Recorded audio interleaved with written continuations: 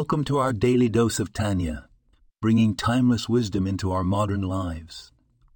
Today, let's delve into the concept of the struggle between the godly soul and the animal soul, as discussed in Tanya. Chapter 9. The Alter Rabbi explains that every individual possesses two souls, each vying for dominance.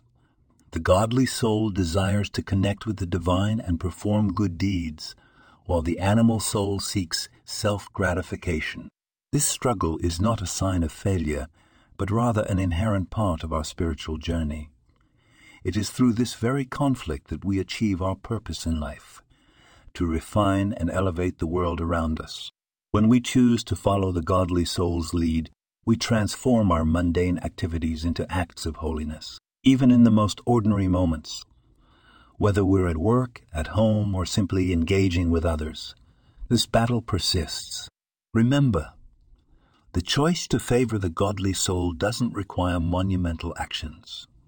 It begins with small, conscious decisions to infuse our daily lives with purpose and spirituality. Every time we opt for kindness, patience, and generosity, we are winning a victory for our godly soul. So as we go about our day, let's be mindful of this internal tug of war and strive to make choices that align with our higher selves. Embrace the challenge. It's through this dynamic struggle that our potential for growth and transformation truly shines. Thank you for tuning in.